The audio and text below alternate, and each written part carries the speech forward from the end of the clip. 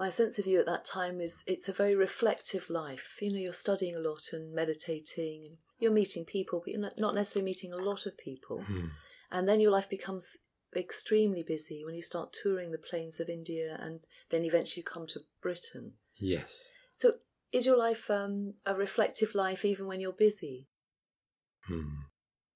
I suppose there's periods of busyness and then there's periods of reflection, and sometimes they overlap.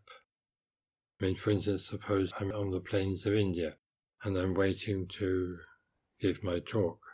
Someone may be introducing me.